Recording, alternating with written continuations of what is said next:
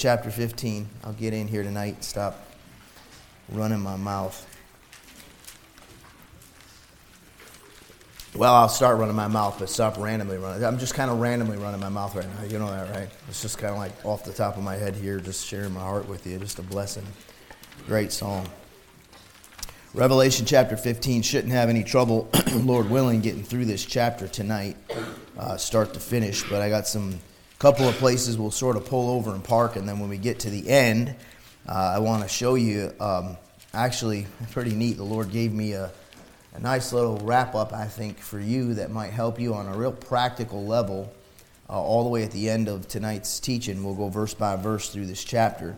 Revelation 15:1, I saw another sign in heaven, great and marvelous, 7 angels having the 7 last plagues, for in them is filled up the wrath of God. Father, we love you tonight. We ask you to help us as we start looking at these words of God, this chapter in your Bible. Lord, I pray you'd open up our eyes and give us understanding in these things. I pray you'd guide me and direct me as I teach and bring to mind those things that have been laid out here. And I pray you'd make your word and the teaching tonight a real blessing to your people. Give us eyes to see and ears to hear all that you'd have to say to us. And help us tonight, Lord. This doctrine that prophetically doesn't apply to us, we need some personal, practical application for our lives as well tonight. So I pray you'd help us with it. We ask in the name of Jesus Christ. Amen. All right, so far we've had 3 pictures of the second coming of Christ up to this point. That was Revelation chapter 6, Revelation 11, and then again in Revelation 14, verses 18 through 20, right? And we went through that. You saw 3 different pictures of the second coming. You've also seen 3 different pictures of the tribulation. Chapter 5, 6, and 7 dealt with the seals. Chapter 8, 9, 10, 11 gave you trumpets. Chapter 11, 12, 13, and 14, we went through the tribulation a third time. And that was viewing it from the activities of the Antichrist during the tribulation period. We're about to start into the last time through the tribulation period, and this time is going to deal with the vials of the wrath of God. All right? So what I want you to see, by the way, a vial is a real small bottle, right? It's not a real big thing. It's a small bottle. And I'm going to show you what these vials, when we get down to the end of the chapter, what I believe the vials are. And it might be pretty interesting to you. And I'm almost 100% sure on what I'm going to show you. I'm 100% sure of the practical application of it. But I'm almost 100% sure what I'm going to show you when we get down here to the end. The Lord gave me a little light bulb moment by comparing Scripture to Scripture. So let's start out first in verse number 1. It says, I saw another sign in heaven. Now, it looks like this sign, great and marvelous. See, the sign's a big deal. And what it is, John sees 7 angels having the 7 last plagues, for in them is filled up the wrath of God. Now, we are over halfway or somewhere around halfway through the tribulation period by the time the vials come. And the vials are the wrath of God poured out on the people that have the mark. One thing you know for sure, if you look at verse number 2, it says, And I saw as it were a sea of glass mingled with fire. That's wild. And them that had gotten the victory over the beast and over his image and over his mark and over the number of his name stand on the sea of glass, having the harps of God. Now, I've showed you before that at the top of outer space is a sea of glass. It's ice. It's frozen water. It's the oceans that's referred to in the Bible. The seas referred to in the Bible are not always the oceans or seas on this earth. It's the waters above the firmament, above outer space, way out past all the planets and all the rest of that stuff. There's a sea of glass up there. And on top of that sea of glass, he sees, and here's the weird thing about that sea of glass, by the way, mingled with fire. That's a weird one, ain't it? How does that work? Well, I ain't sure, but I know it's supernatural. I mean, it's kind of like the lake of fire. You'd make fun of that all you want. Well, how can it be a lake and fire? But it is. It's like a volcano. It's a lake of fire. You got a sea of glass up there mingled with fire. It's water. It's frozen water. The temperature at the top of outer space is going to be absolute 0. And it's a supernatural thing. And on top of that sea of glass is them that had gotten the victory over the beast. So obviously we're not at the end of the tribulation period yet, because he's stepping back in chapter 15 and showing us another vision. And then in chapter 16, we're going to start seeing those vials poured out that the 7 angels come out with in chapter 15. We're going to see what those vials are as we go through chapter 16. So we're in the tribulation period right now, but we're over halfway through it. And what happens is these tribulation saints in verse number 2, these are people that got the victory over the beast, over his image, over his mark, and over the number of his name. Where are those people? They're not on the earth anymore. So a rapture has taken place of tribulation saints, and it's not your rapture. So there's more than one rapture in the Bible. That's why you've got these, pardon me for my rudeness, but these biblical midgets out there on YouTube trying to tell people you're going through the tribulation period. You're not going through the tribulation period. You're going to be gone before the tribulation period starts. I've been hammering the point home. I'm going to keep hammering it home.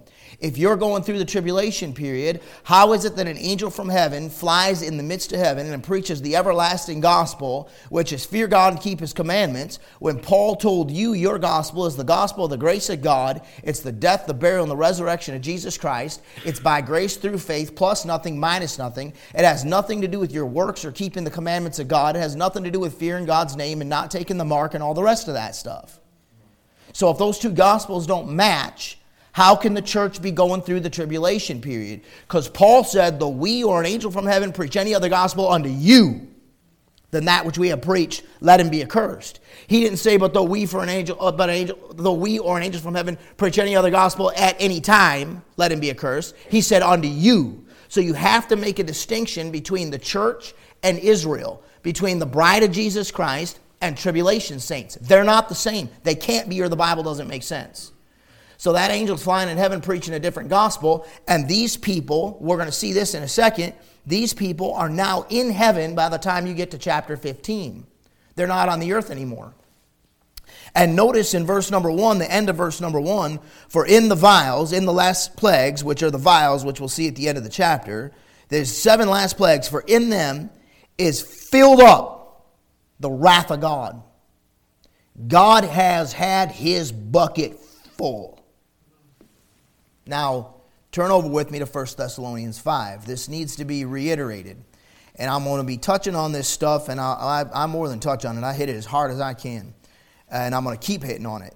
And I'm going to hit on this stuff, too, about Israel, because there's a line of thinking out there, and some of these guys are pretty prominent on the internet.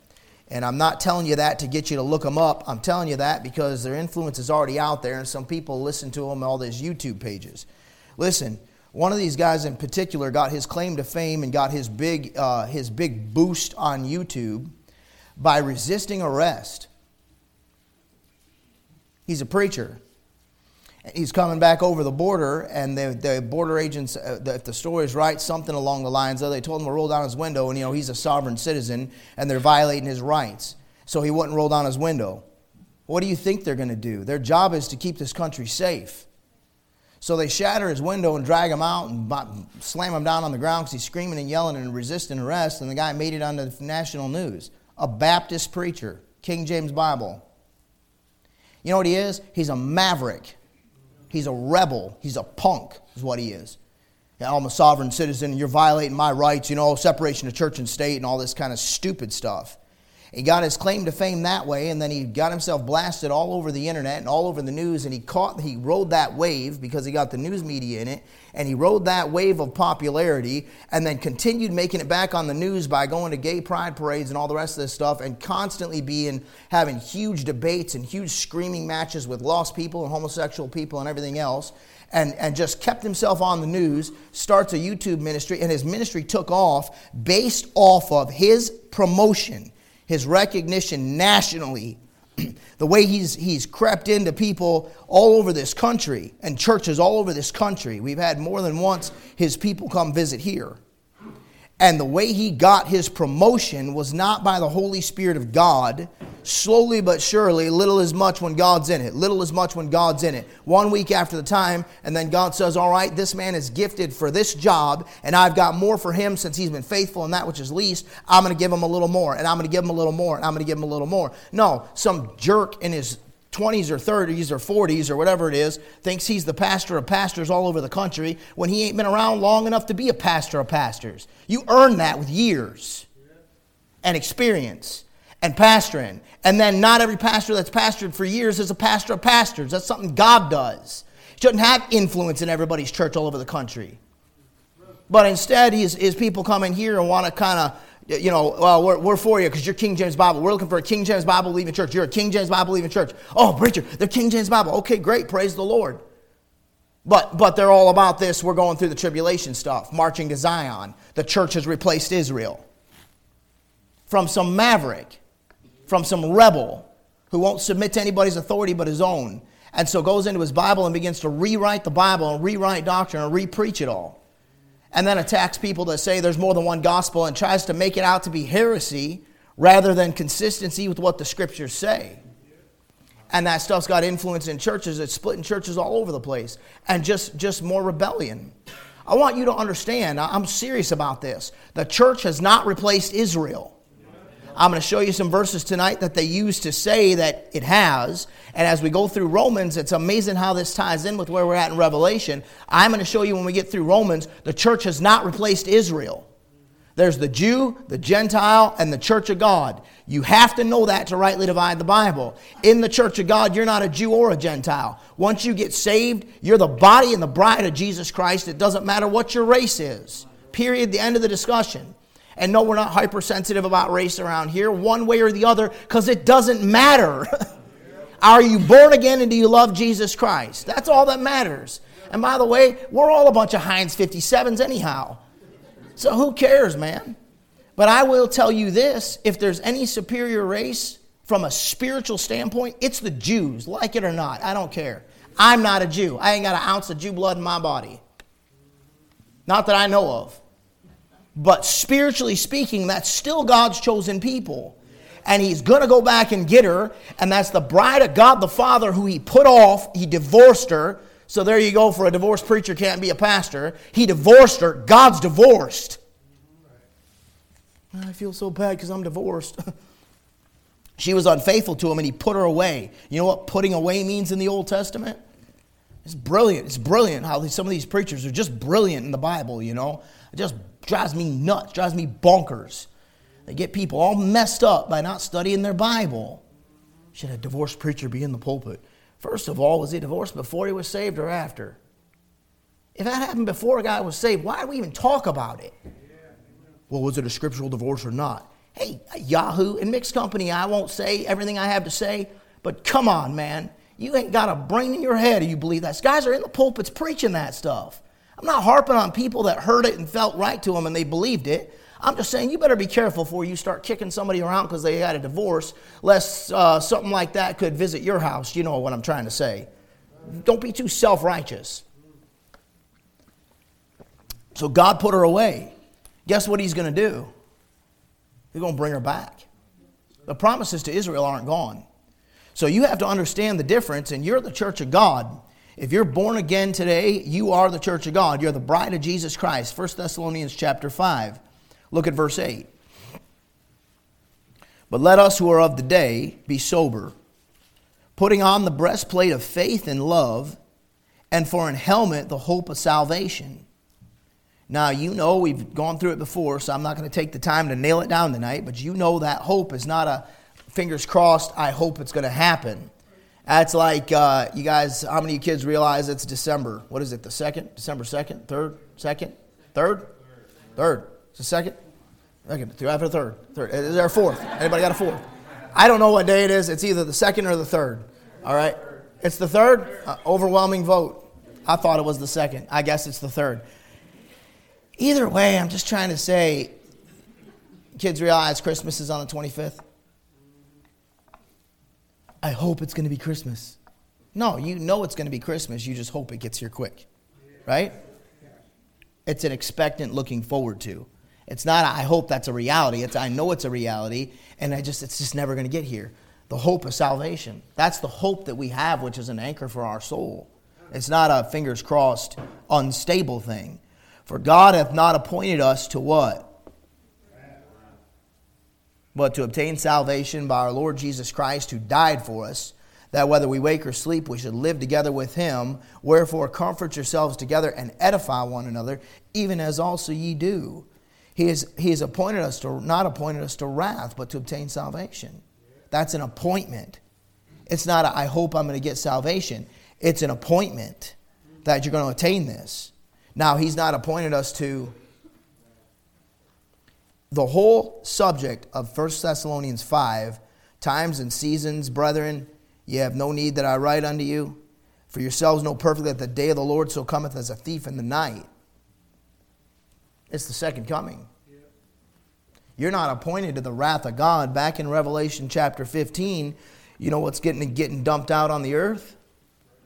The wrath of God. You're not here. Just so you know, you're already gone. You're already in the third heaven with God, and you're coming back with Him.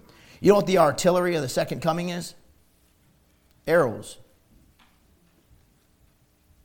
You'll read those Old Testament passages, it's arrows. The sword comes out of the mouth of Jesus Christ, and that's the nuclear bomb that devastates the whole thing and does the job. But I'm just wondering if you and I are sitting on them horses launching some arrows ahead of the coming. I'm just saying we're going to be in a fight. I'm not making that some kind of a big doctrinal statement, but it's the artillery of the second coming according to Dr. Ruckman's notes.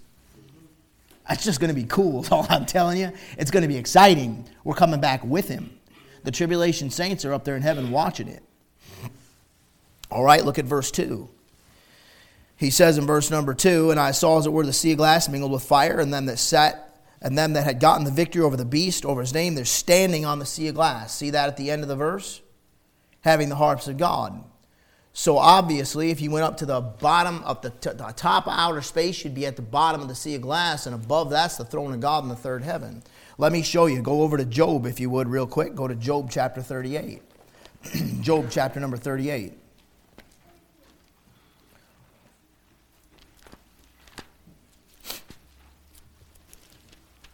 Look at verse 30.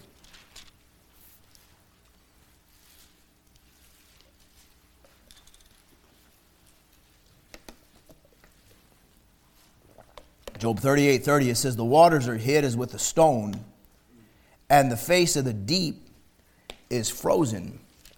Oh, that's Alaska. Okay, well, wait a minute. Look at verse 31. Canst thou bind the sweet influences of Pleiades, or loose the bands of Orion? Canst thou bring forth Mazzaroth in his season? Or canst thou guard Arcturus with his sons?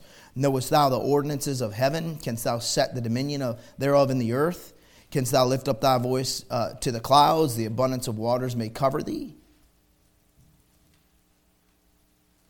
Folks, that ain't the waters on the earth. That frozen water in Job 38:30. That's out there past outer space in the context. That's what you're looking at in Revelation chapter 15, verse 1. What a wild thing, man. Can you imagine?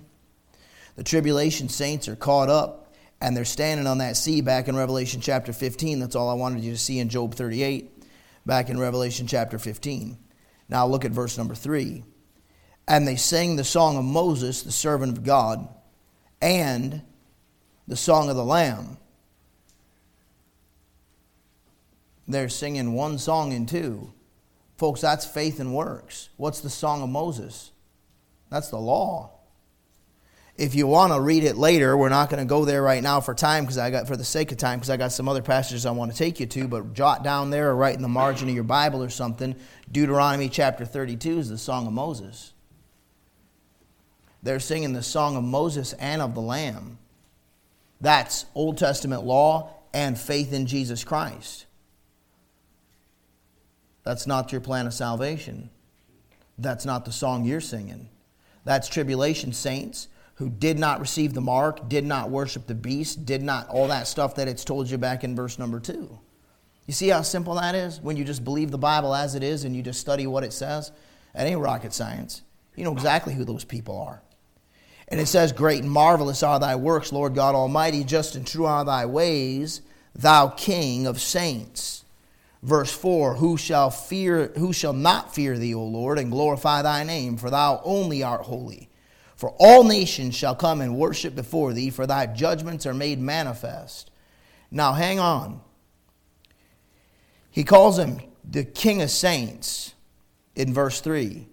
And then in verse 4 it says, who shall not fear thee?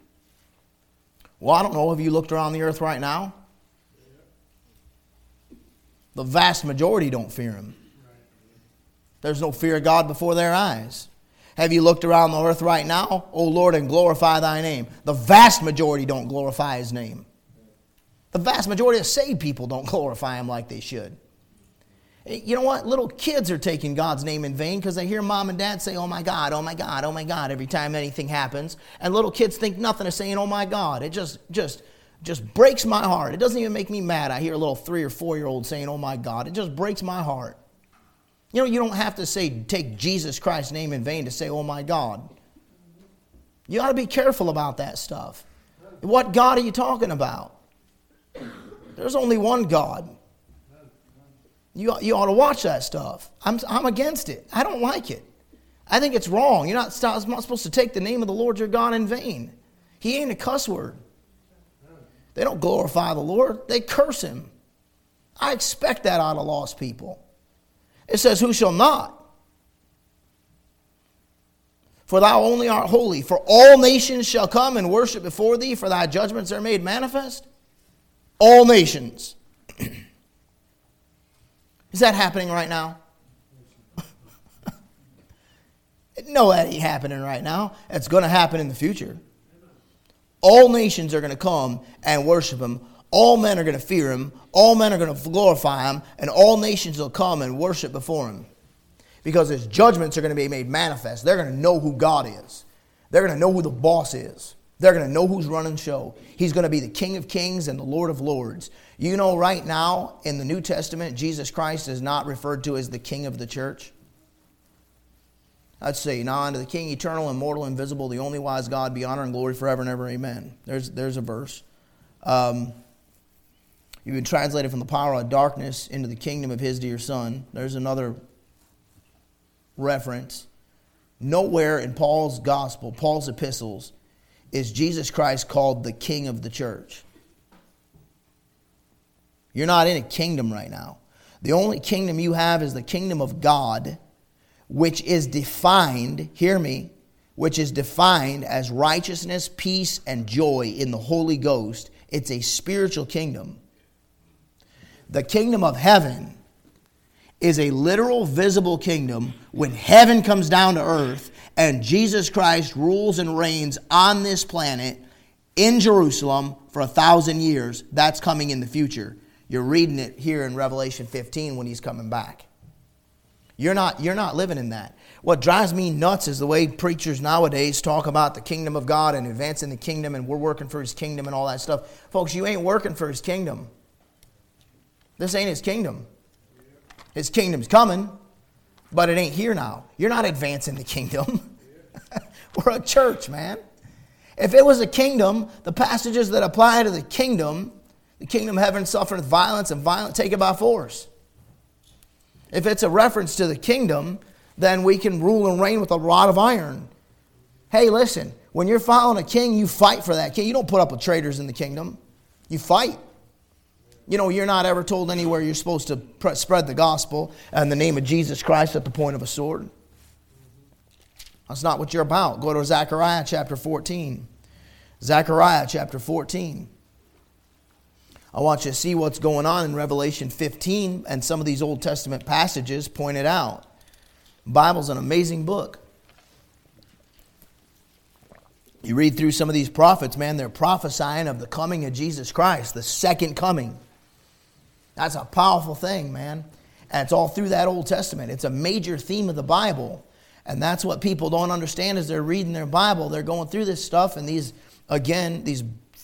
pastor theologians who are biblical midgets that spent all their time studying the originals and not enough time studying the Bible they got in front of them are trying to tell you that all the Bible is about salvation's the same all the way and it's all about you and you replaced Israel and the rest of this stuff.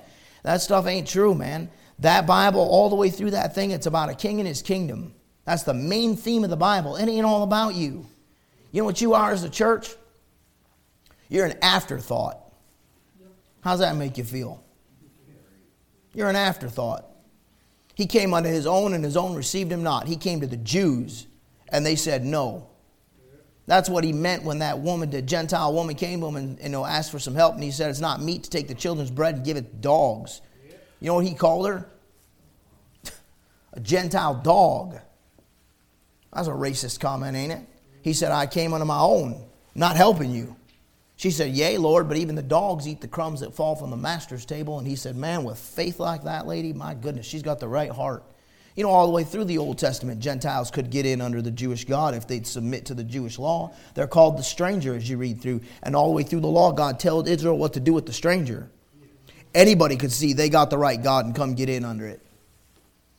You got to understand those differences. So all the way through that Old Testament, it's about the king coming. It ain't about you and me. Zechariah chapter 14, verse 4. And his feet shall stand in that day upon the Mount of Olives, which is before Jerusalem on the east. And on the Mount of Olives shall cleave in the midst, and the Mount of Olives shall cleave in the midst thereof toward the east and toward the west. And there shall be a very great valley, and half of the mountain shall remove toward the north, and half of it toward the south. That's the second coming of Jesus Christ. When he comes and sets down, he splits that mountain by putting his feet down on it. Go to Malachi chapter 4. You're in Zechariah, go over to Malachi chapter 4. Look at verse 1.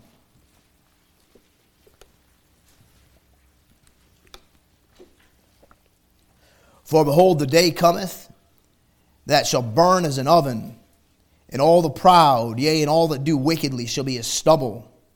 And the day that cometh shall burn them up, saith the Lord of hosts, that it shall not leave them neither root nor branch. But unto you that fear my name shall the Son of Righteousness arise with healing in his wings, and ye shall go forth and grow up as the calves of the stall. Ye shall tread down the wicked, for they shall be ashes under the soles of your feet in the day that I shall do this, saith the Lord of hosts.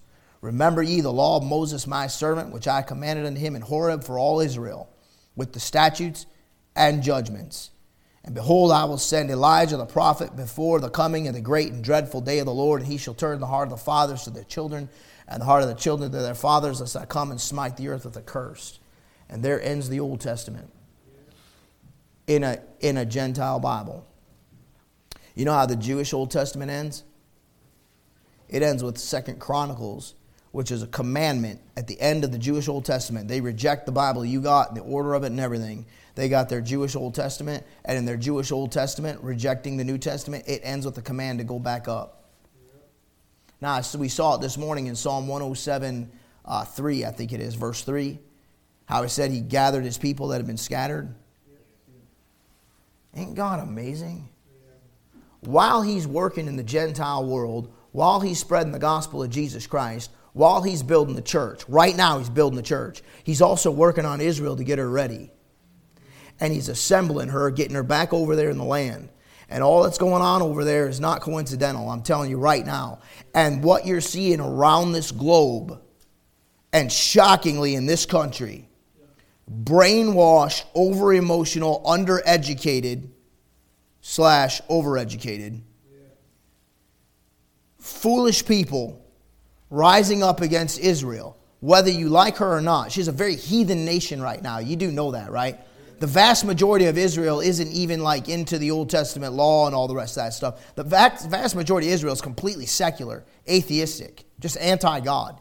Some of the most wicked places on the earth as far as filthy, abominable sins of the flesh exist in Israel. Just so you know.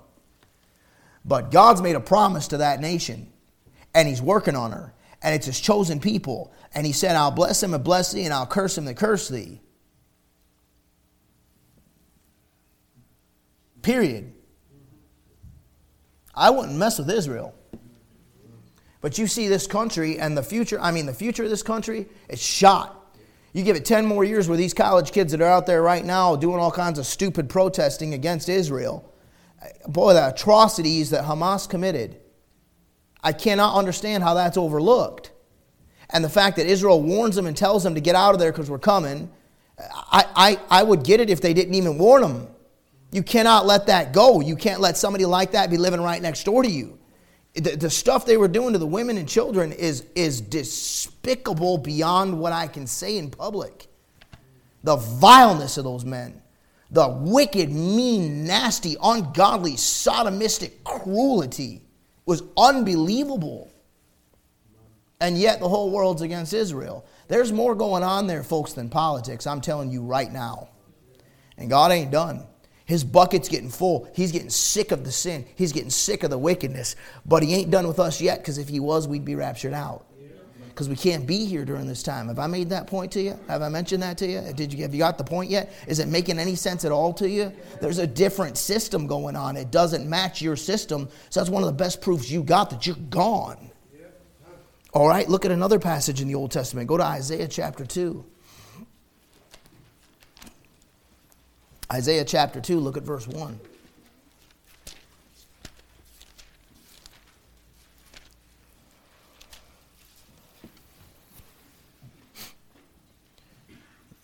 The word that Isaiah the son of Amos saw concerning Judah and Jerusalem. That's concerning Judah and Jerusalem. It's not concerning the church.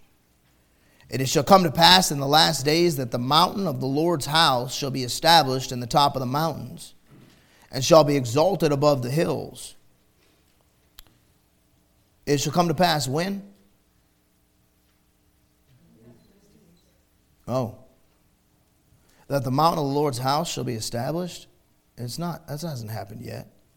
And shall be exalted above the hills, and all nations shall flow into it. That's a prophecy. That's a promise of God. And many people shall go and say, Come ye, and let us go up to the mountain of the Lord, to the house of the God of the church, right? The God of the Gentiles.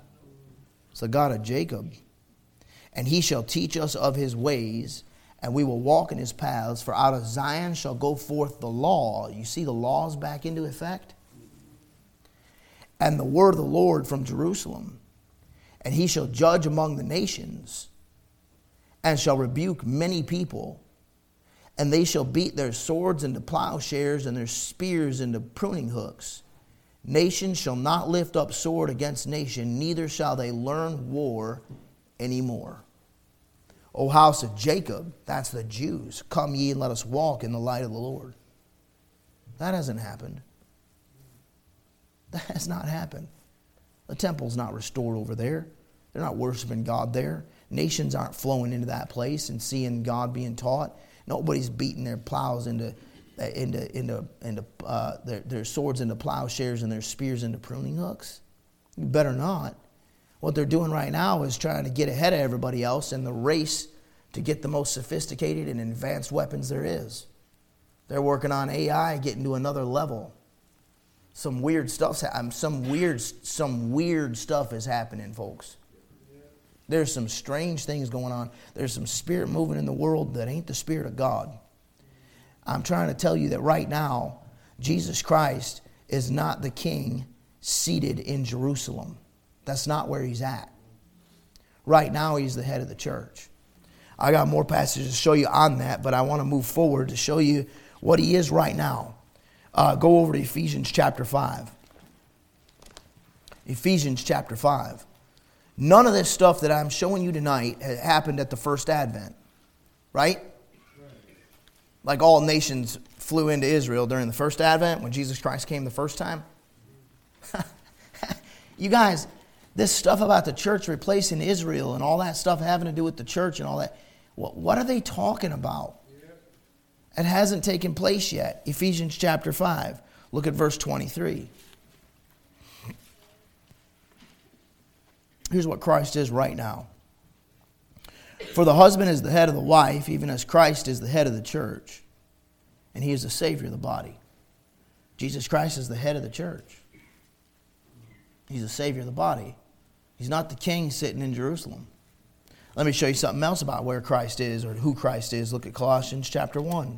Right now. What his rule is right now is what we're talking about. Colossians chapter 1, look at verse 18.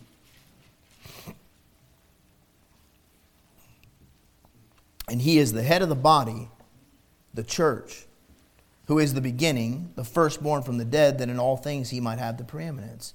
You know what he is right now? He's the head of the body. So they go around talking about the king, King Jesus, the king, the king, the king. They're misapplying passages. Building the kingdom. We're not building the kingdom. He's the head of the body. He's the boss, if you're saved.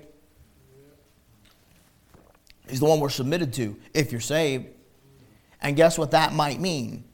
That might mean that you wind up dying for his cause. Is that all right? He said, occupy till I come. You know what you are right now? You're sitting in enemy territory. How does that make you feel? And you're outgunned and outnumbered. From the looks of it. But greater is he that's in you than he that's in the world. I mean, if we're the last of the Mohicans, right? If we're digging down and digging in and we're waiting for him to come, is it okay if you die before you see the results of what it means to serve the Lord?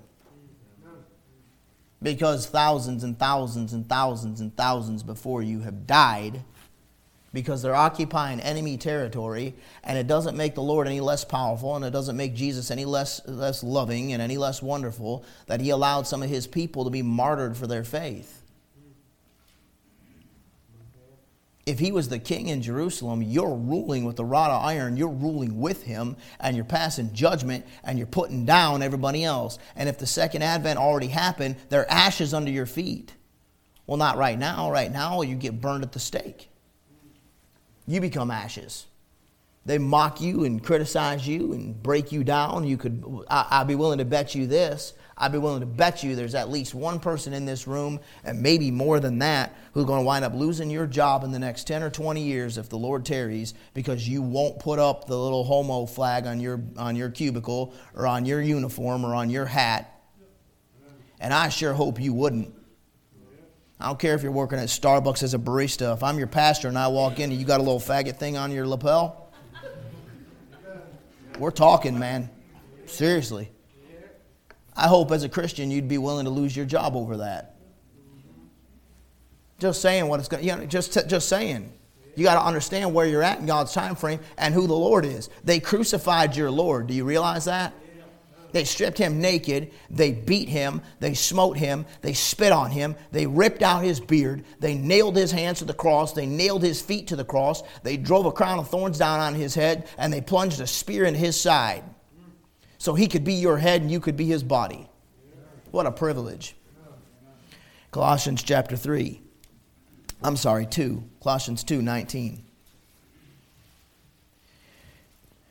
It says, and not holding the head, from which all the body by joints and bands having nourishment, ministered and knit together, increaseth with the increase of God. You know what you are? You're the body, and you're supposed to hold on to the head.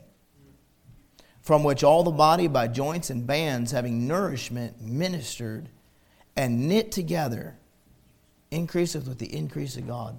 You know what I'm trying to do tonight? You know what I tried to do this morning? You know what I'm planning on trying to do Wednesday night? You know what I'm going to try to do next Sunday night? Just minister. Just nourish. Just a little more Bible, a little more doctrine, a little more application. A little more Bible, a little more doctrine, a little more application. A little more Bible, a little more doctrine. Little as much when God is in it. And faithfully do that so that the body can grow, so that you can grow, so you can get your help, so your kids can get what they need, and hopefully help them make some good decisions and turn out for God, so God can do something with just a little bit every week. There ain't no bunch of pressure around here. There ain't no rush around here. We're waiting. We're waiting on the Lord.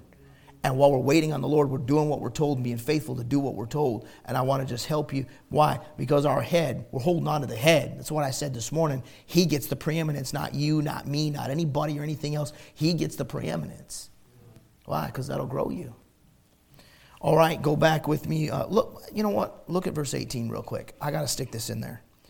It says, let no man beguile you of your reward in a voluntary humility. That's that fake spirituality. And worshiping what?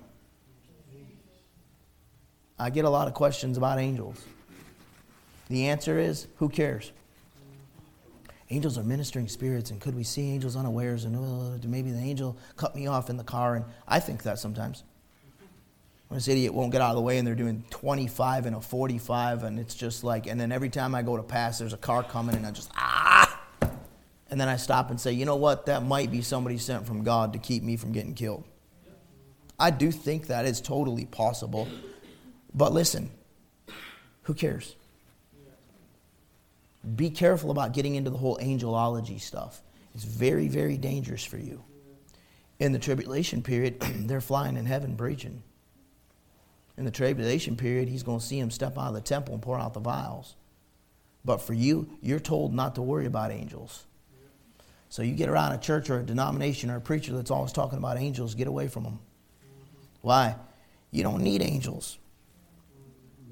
Look at verse 18. It says the worshiping of angels intruding into those things which he hath not seen. In context of angels. So if they're out there, you probably ain't seen them. An angel appeared to me.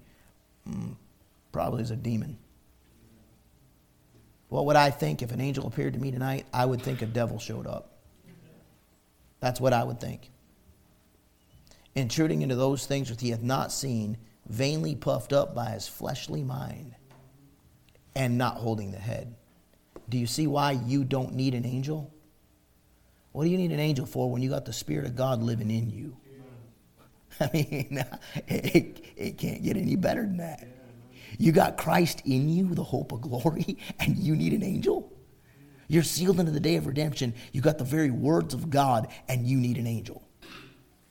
If he has angels doing stuff, thank God for it and praise the Lord for it and all the rest of that. A host of angels encamp round about them that fear him. I sure hope so. I pray it. Lay down at night, Lord, keep us safe tonight. However you do that. It don't matter to me if you got a host of angels just surrounding this house with fiery red chariots in the front lawn all the way around it and over above us and all the rest of that. Hallelujah. I don't care how you do it, Lord. Or if you just by your Spirit, when somebody's coming to rob my house, just knock them dead. I mean, just has a stinking heart attack. I never knew it happened. Gets into a car wreck, gets T-boned on the way here, and it's all over. However you do it, God, I don't care. Because I'm holding on to Jesus Christ. I'm sorry, I just had to stick that in there. All right, let's get back on track. Now, look at where he is right now. Go to Hebrews chapter 1, where Jesus Christ is right now. Hebrews chapter 1. Look at verse 13.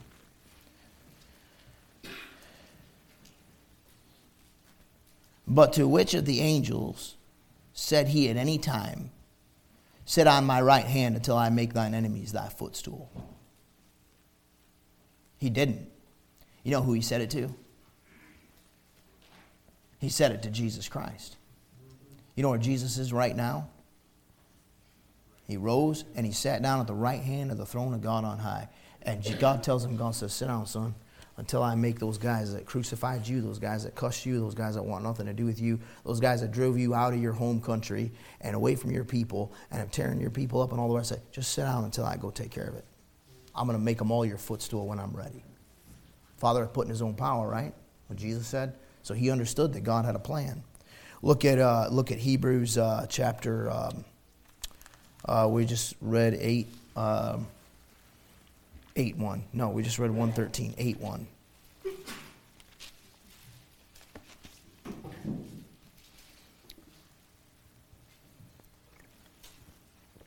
Now of these things which we have spoken, this is the sum.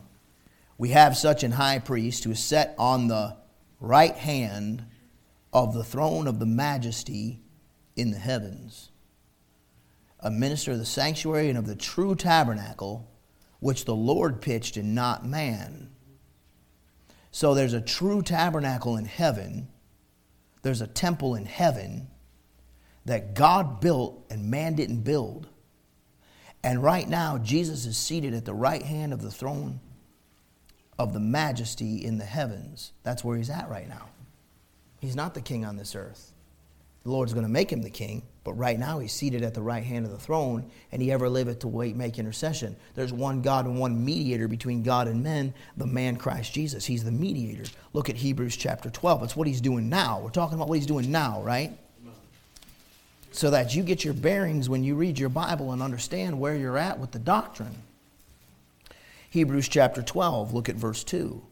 Looking unto Jesus, the author and finisher of our faith, who for the joy that was set before him, that's what you got in front of you, by the way, endured the cross, despising the shame, and is set down at the right hand of the throne of God.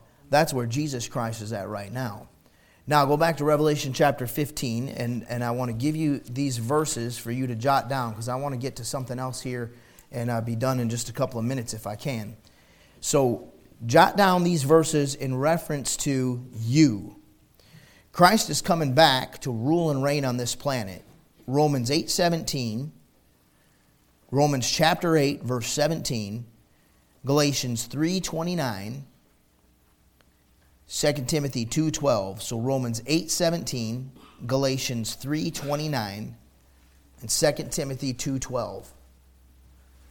Those verses show you, I'll say them again in just a minute. Those verses show you that you're going to rule and reign with him. So when he comes back to reign, you have an opportunity right now in this lifetime. In this lifetime, you have an opportunity to earn the chance to rule and reign with Christ. Are you with me? Yes, sir. Your works now in the church age determine whether or not you get denied that reign or you get to reign. Either way, you're there and you're coming back with him. But if you're faithful in that which is least, which is this lifetime, then you'll be faithful also in much, which is the millennium. So this short little life where we struggle to do faithful little things like read our Bible, pray, like say no to sin like we talked about on Wednesday night, die to self, yield to the Spirit, crucify the flesh, all this little stuff. Little is much when God's in it. All this little stuff, being faithful to get to church even if you don't feel like it. Little stuff. God, I'm wrong and you're right. I'm sorry. Please help me. Little stuff. Faithfulness in little things. Nothing big and grandiose. Nothing extra special.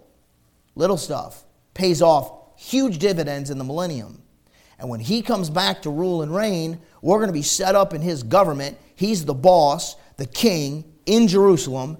David's his prince in Jerusalem. We get to rule and reign around the planet for 1,000 years while people are multiplying. People that came through the tribulation period and go off into the millennium are still getting married and having babies and all that stuff. Not you. You're as the angels of heaven. You don't marry or are given in marriage. Not you. But people that make it through that will go into the millennium multiplying. You're rule and reign over them. They'll beat the plows into swords into pruning shears and the whatever. Yeah, that one. You guys know the verse. Can't say it tonight. Because we'll institute peace. And we'll rule. We'll judge. And the lion will lay down with the lamb. I'm already knowing it. I already am sure of it. I'm sure I'm going to have a lion pride. They're going to be my pets. That's going to be a cool day, man. And I'll have a pack of wolves too. And I ain't taking the serpents. Somebody else has to take them, but I want some lions. I really want some pet lions in the millennium. I'm hoping so. You say that's stupid. I don't care if you think it's stupid. I'm 100% serious. I really look forward to hopefully having some pet lions in the millennium. Whatever. It's going to be great. The verses, Romans 8:17, Galatians 3:29, 2 Timothy 2:12 show you have a chance right now to suffer and reign with him.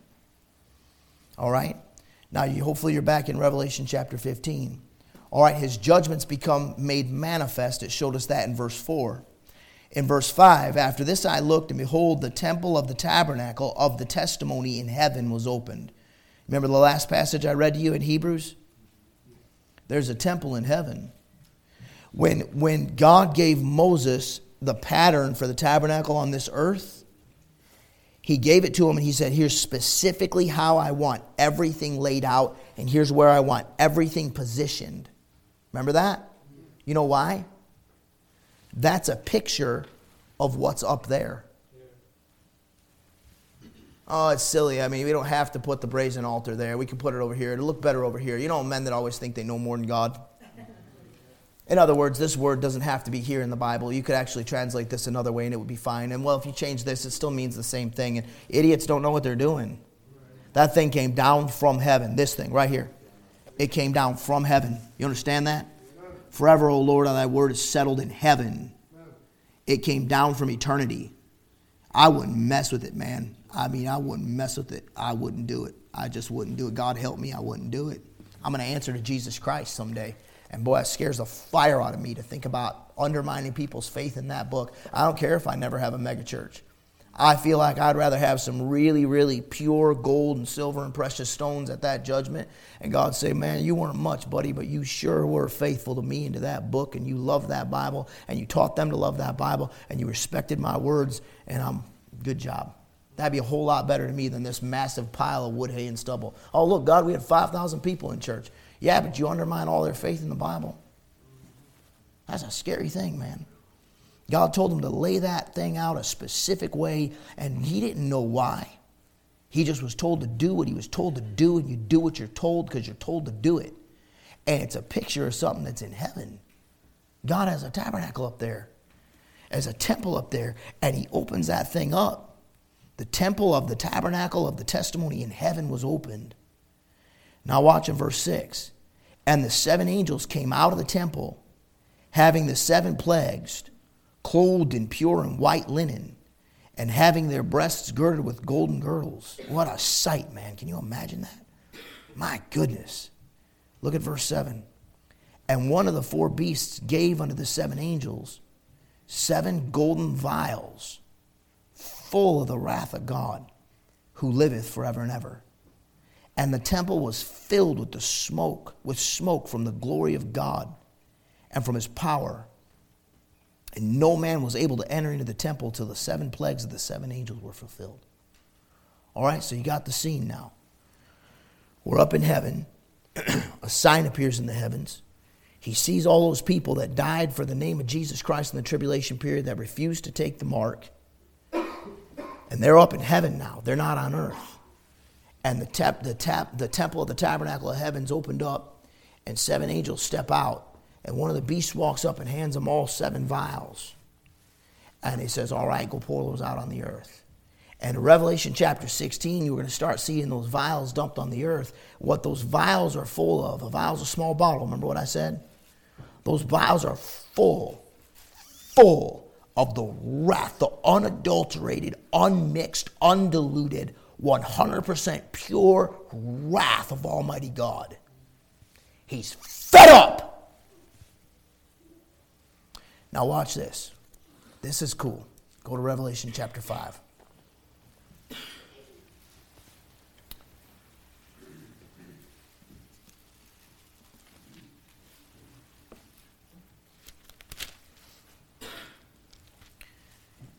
Here's what I think is happening.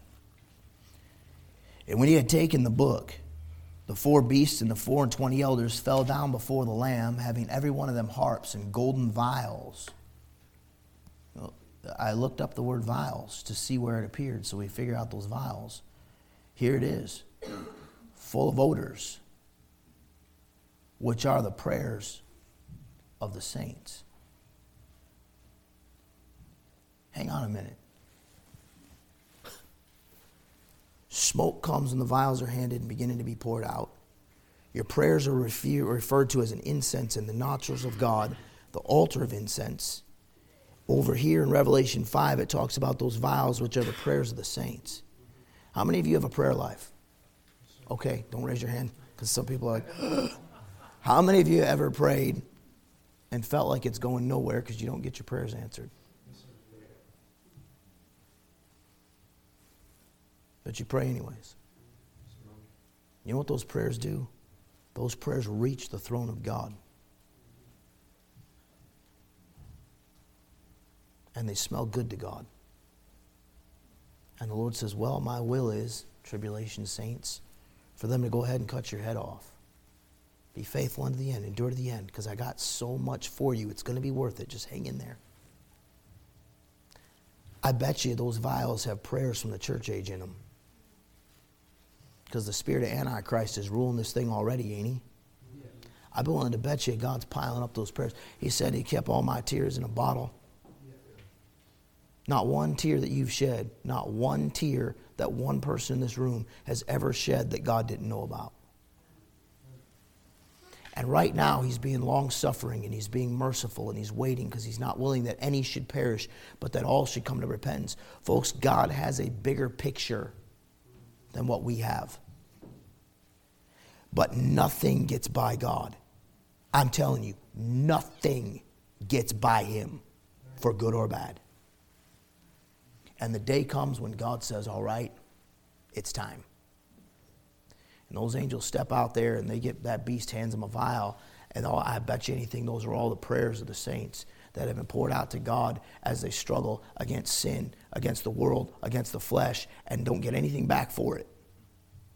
but actually wind up persecuted and made fun of, and things don't go their way, and their heads get cut off and their hands get cut off because they won't bow to the image of the beast, and they lose their job because they wouldn't wear the little emblem that they're told to wear, and they suffer for the name of Jesus Christ. They don't take the promotion because it would require a transfer and get them out of a Bible-believing church, or they don't take the promotion because they would have to start missing church services, and they want to raise their kids in church, and all those things, all those unfairnesses in this world that's stacked against you.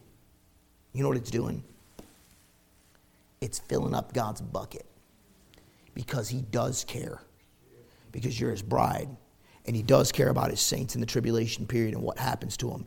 Even though he allows it to go on for a period of time, the day comes when God brings the wrath down and the whole world is knocked off course. And the blood of the people that resisted him rises up to the horse's bridle and runs for, 160 to 190 miles? And you're dipping your feet in their blood. And it says in the other passages, you're stomping on their ashes. When God says, I've had it, fairness, it's time for fairness to show up. You know what we tell our kids on a regular basis as early as we can and as often as we can? Life ain't fair. You know why? Because we want them to understand something. No, things aren't fair. And sometimes, I'm sorry, that's just flat wrong. You got done wrong. All right, now go on. Go on. Why? Because God knows all about it. Just do right. Don't get bitter about it. Don't hold that thing up and pen it up inside of you and keep it to yourself and keep burning it into your soul and burning it into your soul. You know how many people wind up out of church? Young people, listen to me. The devil will make sure that you get bitter about something, so he can get you out of church in the next 5 to 10 years. Out. He wants you going out.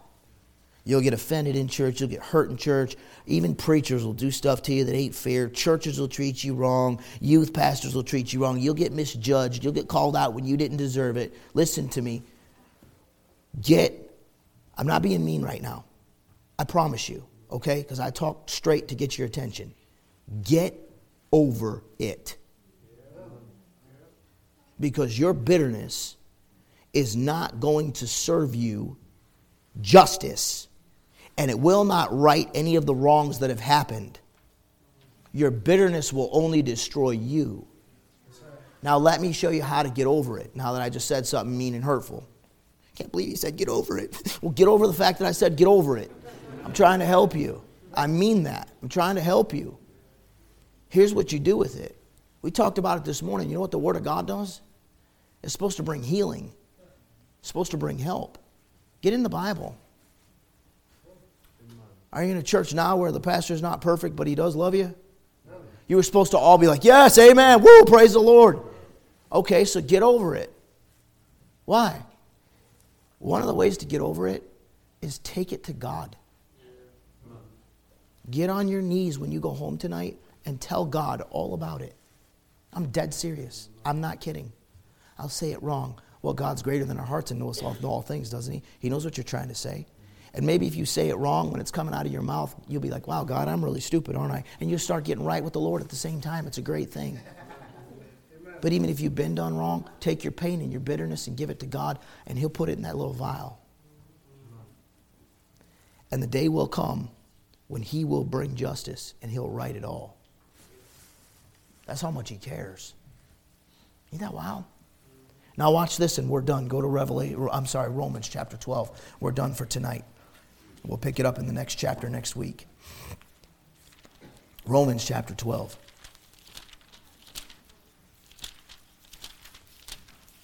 I'm trying to point out to you in that thing the power of prayer.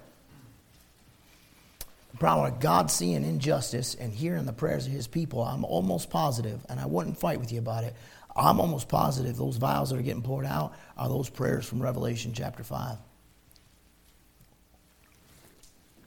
And here's why I'm almost positive of it. You're in Romans chapter 12, right? Look at verse 19. Dearly beloved, avenge not yourselves. Well, they did me wrong. You're not nice to me. Okay, well, yeah, you're told to go jump on them about something stupid like that, right? No, you're told to avenge not yourself, but rather give place unto wrath.